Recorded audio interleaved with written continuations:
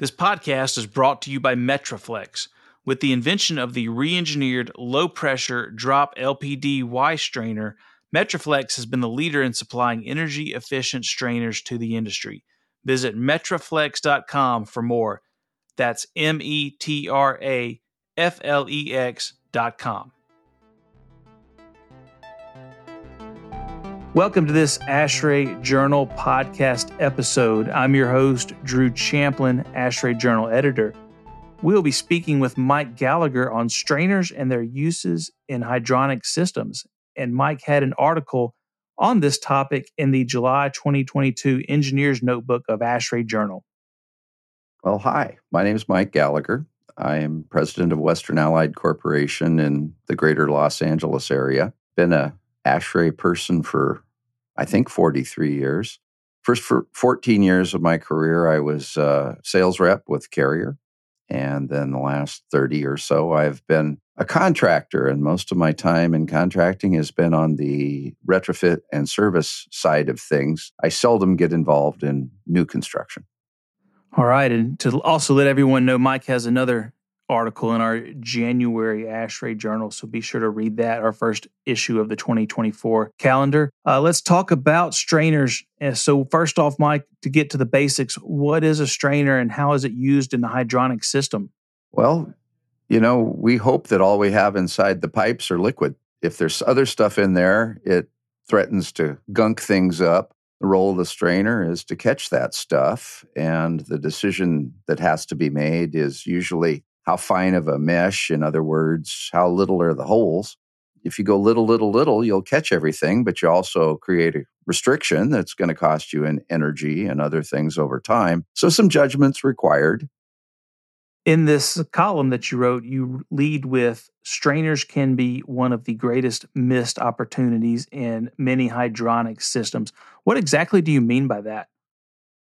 Well, that sort of goes back to what I mentioned earlier about the finer the strainer is and the greater level of protection it provides. It's also the greater energy penalty that it imposes. So one of the questions you have to ask yourself is, do I even need a strainer? And if I do I want it to be in there perpetually, or do I only want it in there for startup when, at least in theory, most of the crud is going to be flushed out in the first hour? What am I trying to accomplish? And I see strainers with very fine mesh used in closed loops where, unless a mistake occurs, after startup, they have little or no, purpose. And even at startup, in some of those scenarios, they probably have little or no purpose. And I see them there. That's energy dumb. And I'm speaking from a service perspective. They don't really fill a need. VAV reheat systems, for example, in the hot water closed loop. Do you really need a strainer at every hot water coil? I mean, I would say no. Get a decent strainer at the pump. Maybe you go with a finer mesh at startup with that pump. But then do you really need a strainer at every hot water coil? I would argue no. I don't think it's worth the energy penalty. Flip side of that is that people often do dumb things with strainers. I am not orthodox when it comes to cooling tower pumps.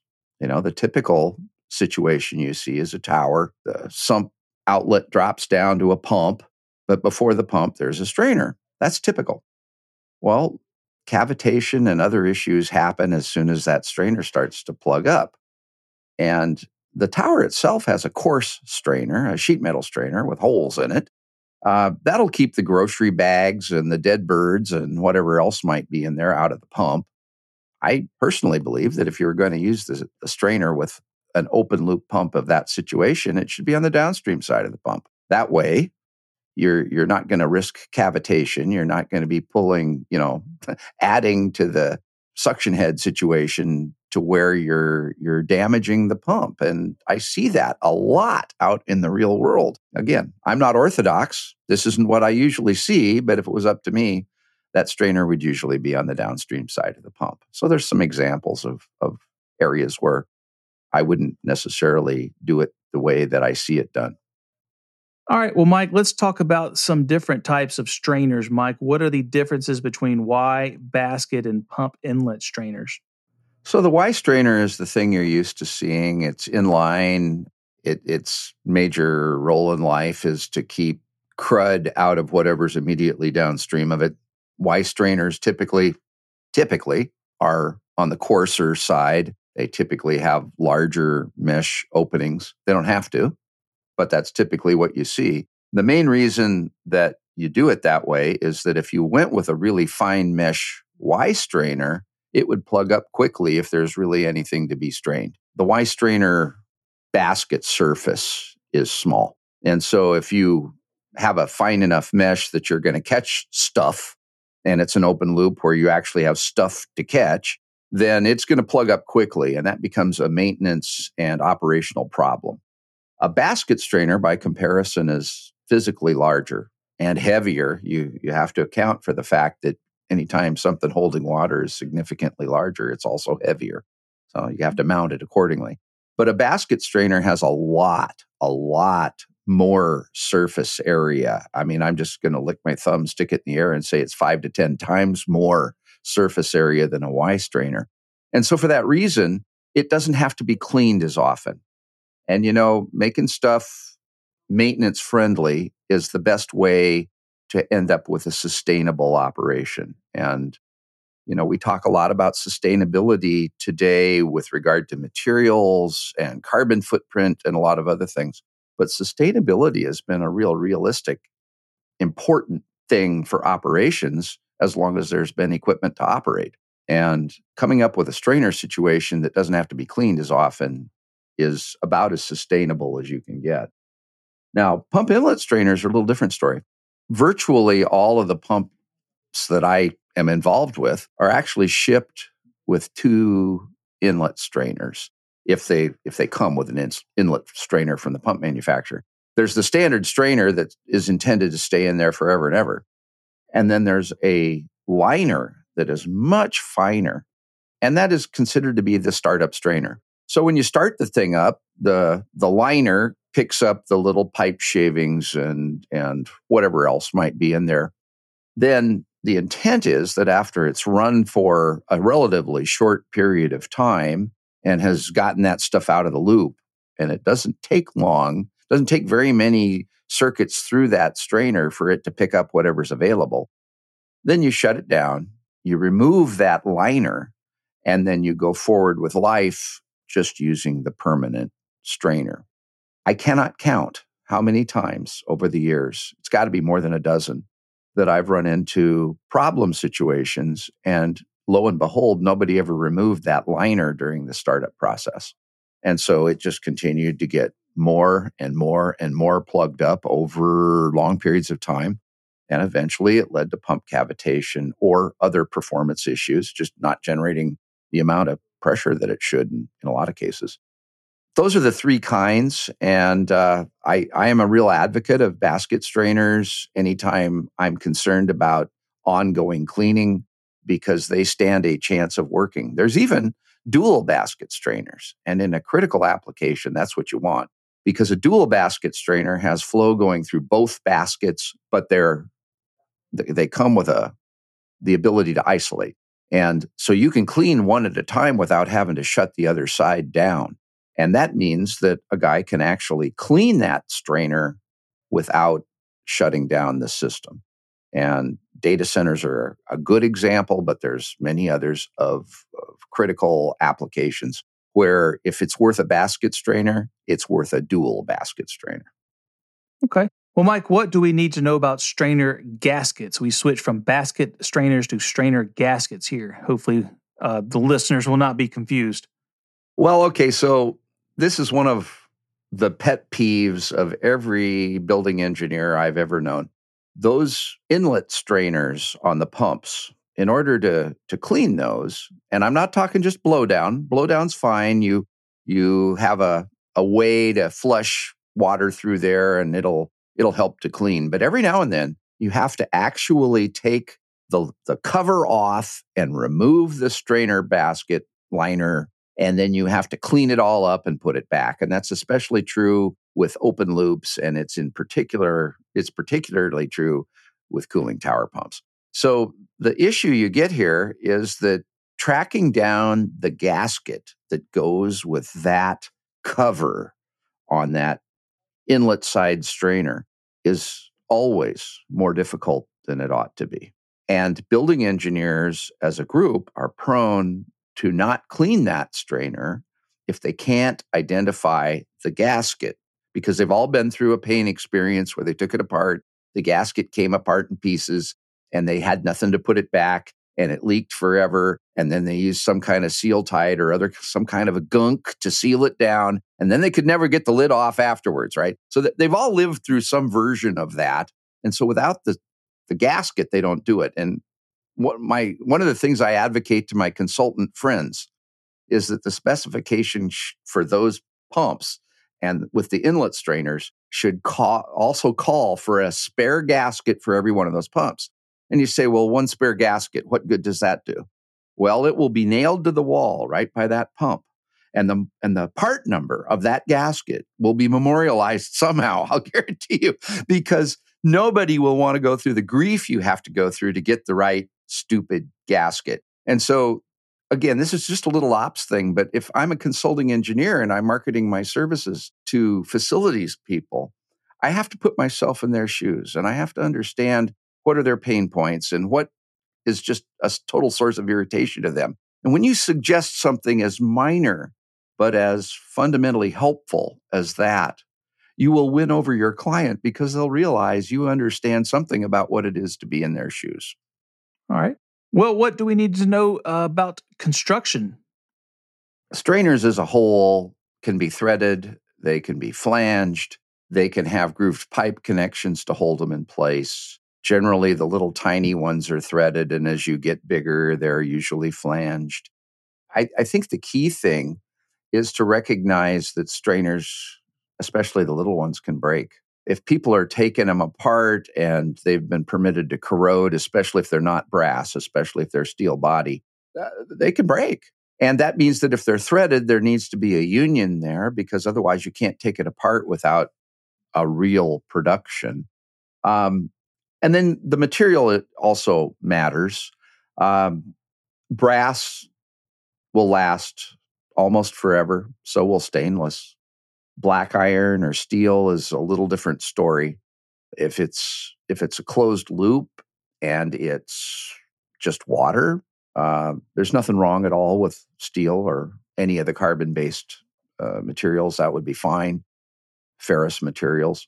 But if you've got some reason to think that you don't want to do that, or if you're running copper pipe, it's smaller, and then you want brass. There's not a lot else to be said about that, but it's amazing to me if the consultant has done a specification, but nobody has hired the consultant to do any construction review. It's amazing how you'll walk in at the end and you'll see 2-inch copper pipe hard connected to a steel strainer. I mean, that shouldn't be done.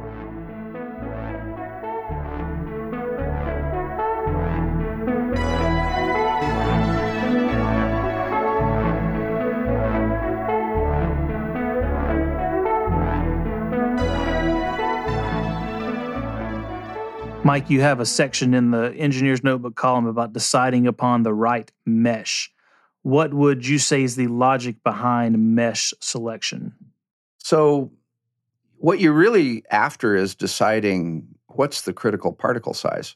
And brazed plate heat exchangers are really common in the industry now. 20 years ago, you didn't see them. But water source heat pump condensers, air-cooled chiller evaporators, that's just the start. We see brazed plate everywhere. And the size of the openings there is the driver. And there's a thing to understand that sits behind all this. Brazed plate, well, any kind of plate exchanger, it doesn't matter if it's brazed plate or if it's a plate and frame, that's bolted together, it doesn't matter. You've got a lot of parallel pathways for the water to go through that heat exchanger. And so if one of them starts to plug up, you don't have any pressure buildup that would help push the particle through because it just takes all those other pathways. And you can't disconnect it and reverse flow from the discharge side to try to blow it back the other way. Because again, when you're trying to reverse flow, it just goes through the other pathways. So these things plug up very easily if particles that are big enough to bridge the hole get through. The rule of thumb is that you want a mesh size that's slightly smaller than half of the particle size. So to make up a size, if you were going to have a 10 micron particle, you'd probably want a 4 micron mesh opening. Now, the origin of mesh, if you read up on Google it and see what you find, is kind of interesting. It refers to how many, these were all the original strainers were made out of threads, metal threads or threads of other materials, depending on how old they are. And the number of threads per inch is the mesh size. The bigger the number of threads per inch, obviously, the smaller the opening. And the flip side, the fewer threads per inch, the bigger the opening. Now, you'll hear most people today talk about openings per inch when they're explaining mesh. And we've kind of gravitated to that. And the coarser the mesh is, the more accurate that is, because we don't use threads for that anymore. You can punch stainless steel to any hole size you want today with our current technology. And so we don't use woven strainers unless they're very small, very fine. Now, the typical mesh I see used for brazed plate, most manufacturers recommend something between 20 and 60. And by far, the most common is 40. It makes sense to check to see what the manufacturer recommends for their situation. Most of the air-cooled chiller manufacturers anymore, just to protect themselves, provide the strainer that they want used. In fact, most of them have built it into the chiller now at this point because of the nightmares they had when they first introduced brazed plate. But that's not true for, say, water source heat pumps. And bear in mind, water source heat pumps, while they should be on a closed loop, and you would want to see them on a closed loop, often get applied on existing older buildings with open loop condenser water. And there you need to really use judgment on what mesh you're going to use. And I would definitely be using a basket strainer while we're talking about that. If I have plenty of pump pressure, I am often tempted to use a 60 mesh in that application, open loop water source heat pump. But if I do that, I have to have a practical cleaning method because 60 mesh will plug up a lot quicker than 40. And 40 will probably protect the heat exchanger most of the time adequately. I have seen a few exceptions. One of them was just immediately downstream airwise of a concrete plant. And so I've seen exceptions where really fine mesh was really the only way to go. But again, if you don't set them up to be cleaned easily, then you're going to have problems. And the building engineer will just pull the basket out because it becomes such a nuisance. And then months later, all the equipment will be plugged up. Well, Mike, moving on to blowdown, you mentioned in your notebook hard pipe and hose connections. What are the examples or maybe some cases on where the hard pipe needs to be used and also the same for a hose connection? Well, so that gets back to the question of what makes it the easiest for the facilities personnel or the service technician if they don't even have a building engineer and they're just hiring a service company come through periodically and do that. Ideally, if you're a consultant, you want to be putting your primary strainers above or within a janitor's closet where you've got some kind of a sink arrangement, whether it's a floor sink or a conventional sink. And then off the bottom of the strainer, whether it's a basket strainer or Y strainer, doesn't matter, there will be generally a threaded connection. And you'll run that down to a ball valve. And then you either put a hose connection on the bottom of that valve or you hard pipe it down into a janitor's sink if you've got one of some description. And that's really the best way to do it. The hard pipe makes it very simple. All the individual has to do is go throw the ball valve open. He flushes down. If the individual wants to see what kind of crud he's got or she's got, they put a 5-gallon bucket underneath and blow down into the bucket and then look at it. But the permanent piping makes it easier. And if you are in close proximity to any kind of a sink, floor drain, whatever, that's the way to go.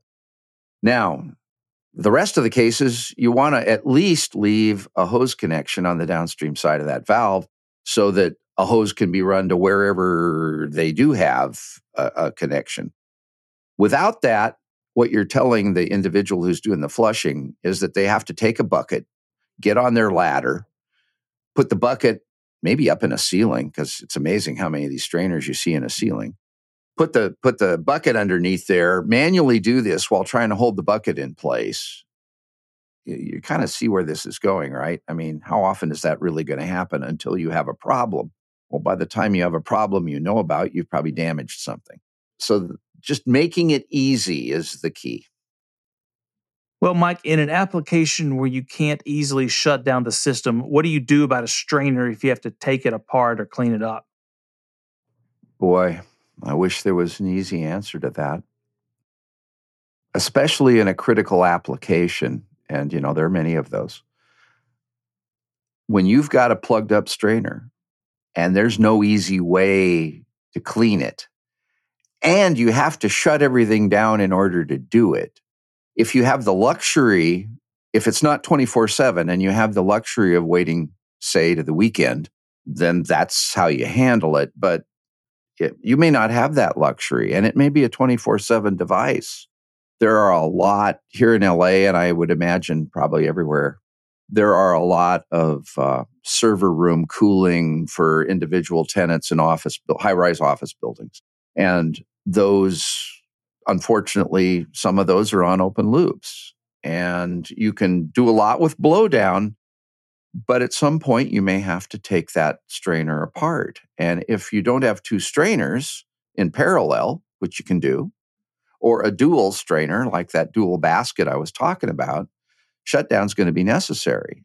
And I've been through many, many cases where some businesses' central order hub thing, it's a small business. It's not some big data center. It's a data closet, right? But they get orders at all times, and that's why they're up 24/7. They are loath to take that online ordering capability offline to give you a few hour window to do what you need to do. And if it's this big of a pain in the neck to take it apart and clean it, you don't know what you might be running into. I mean, I've had several where we brought a spare strainer with us, whole strainer body, because it had been so long since somebody had to turn that plate off of the threaded plate off of the strainer itself. We didn't know if it was going to come loose or if it was going to break. And you get the big pipe wrench up there with the cheater on it, and you're prying on it. Who knows what's going to break loose first? Is it the threads or is it the body of the strainer? So what you end up doing if you have a problem is you usually coordinate during their next annual shutdown, and most of them will have an annual shutdown. You coordinate repiping the thing to give them two strainers. And that would be a really good thing for a consultant to note, because it costs almost nothing to put two strainers in parallel at the time you're doing it if they're small. But the service cost later, if you have a problem, is just huge.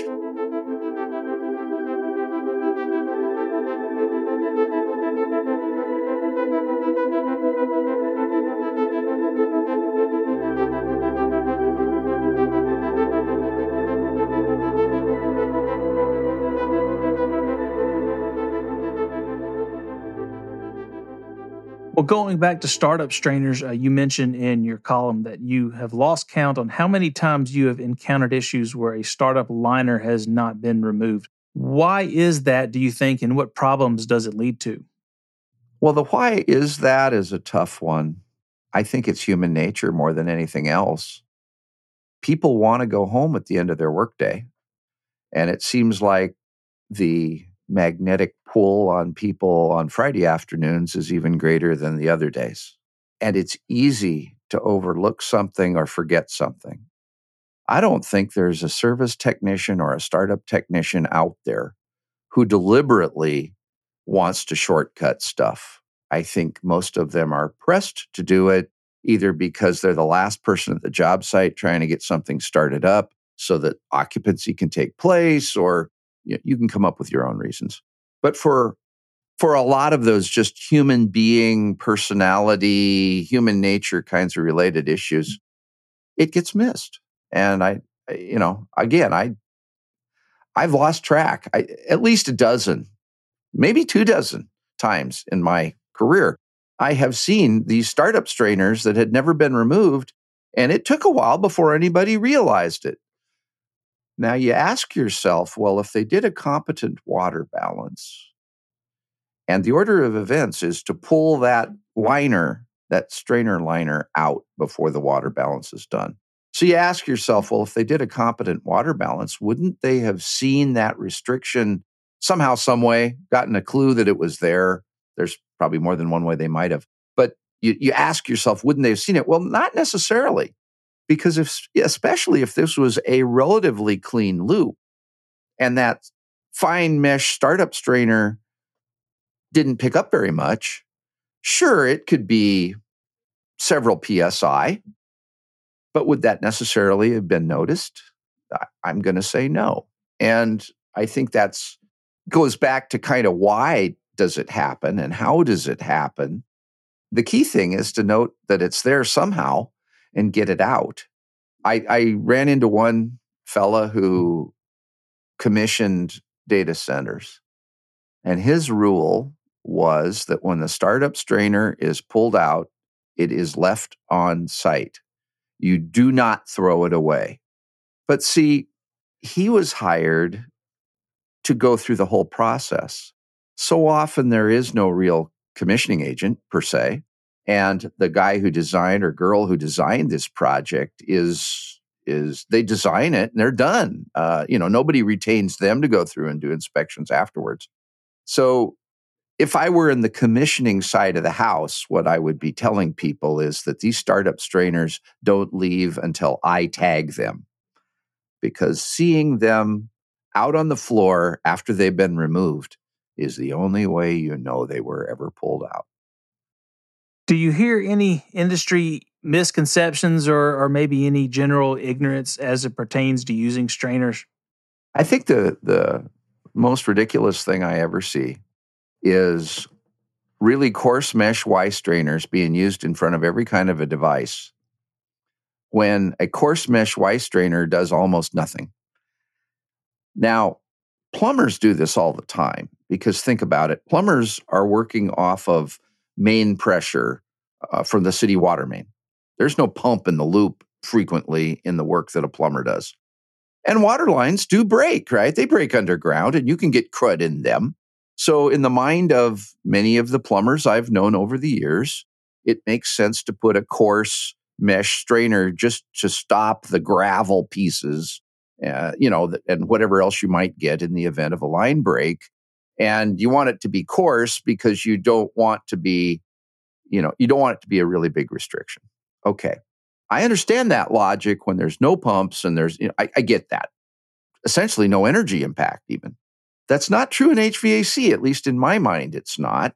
I wouldn't be putting a coarse mesh strainer in front of every piece of equipment in my installation. Look at it, figure out where a good strainer that you put in properly, that can be cleaned, that has easy blow down, that if it needs a gasket to take the head off and pull it out and clean it, you get it. And if you want to go a step better than that, you not only have the gasket, but you have a spare basket. And that way, the individual doing the work can take off the top, pull out the bad strainer, put in the clean one, put it all right back together again. You won't need that gasket more than, you can probably take the top off 2, 3, 4, 5 times before you're going to tear the gasket and have to replace it. But when the time comes, now you've got it, you know what it is, and you've got the part number so you can order another one. And having the second strainer basket means that you can clean the first one at your leisure because you were only down for a short period of time. That's really the better way to do that, and do it at one central location, which if you've got a pump, that's pretty easy to do, as opposed to having a jillion little strainers out in the loop that just cause problems. And I will tell you, historically, half of them, if it's been in for more than 10 or 15 years, you pull the thing open to clean out the strainer and you find out there's no basket in there because somebody pulled it out because they saw that it had no purpose and it wasn't even in there in the first, after the first cleaning. Well, Mike, to wrap this up, and I know you touched on it early in the podcast, but what are some common mistakes made when it comes to using strainers? I think the biggest one is just deciding where to put it. Do I need it? Putting it in a way that it can be maintained and cleaned and serviced. Getting that spare gasket and probably a spare a strainer basket. those are the kinds of things. Now and then you'll see a strainer that's piped backwards. And normally we all stand back and laugh and point. And I have actually an ASHRAE presentation that I give to local chapters periodically that I call my wall of shame. And there's at least one picture along those lines in that presentation because it's funny. But, those are the kinds of things. I think judgment about mesh size is a big deal. And where do I need them? Do I really need a strainer at every device in a closed loop system? I'm going to advocate no. Those are the kinds of things I would say. Well, that's a great way to wrap up this podcast on strainers and their uses in hydronic systems. Mike Gallagher, thank you so much for joining the ASHRAE Journal podcast. Hey, it was fun, Drew. And this is Drew Champlin, and you've been listening to the latest ASHRAE Journal podcast episode.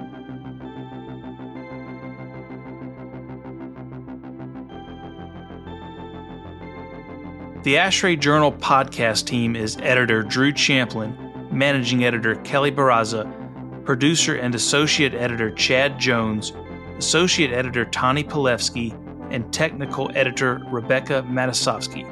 Copyright ASHRAE. The views expressed in this podcast are those of individuals only and not of ASHRAE, its sponsors, or advertisers. Please refer to ashrae.org/podcast for the full disclaimer.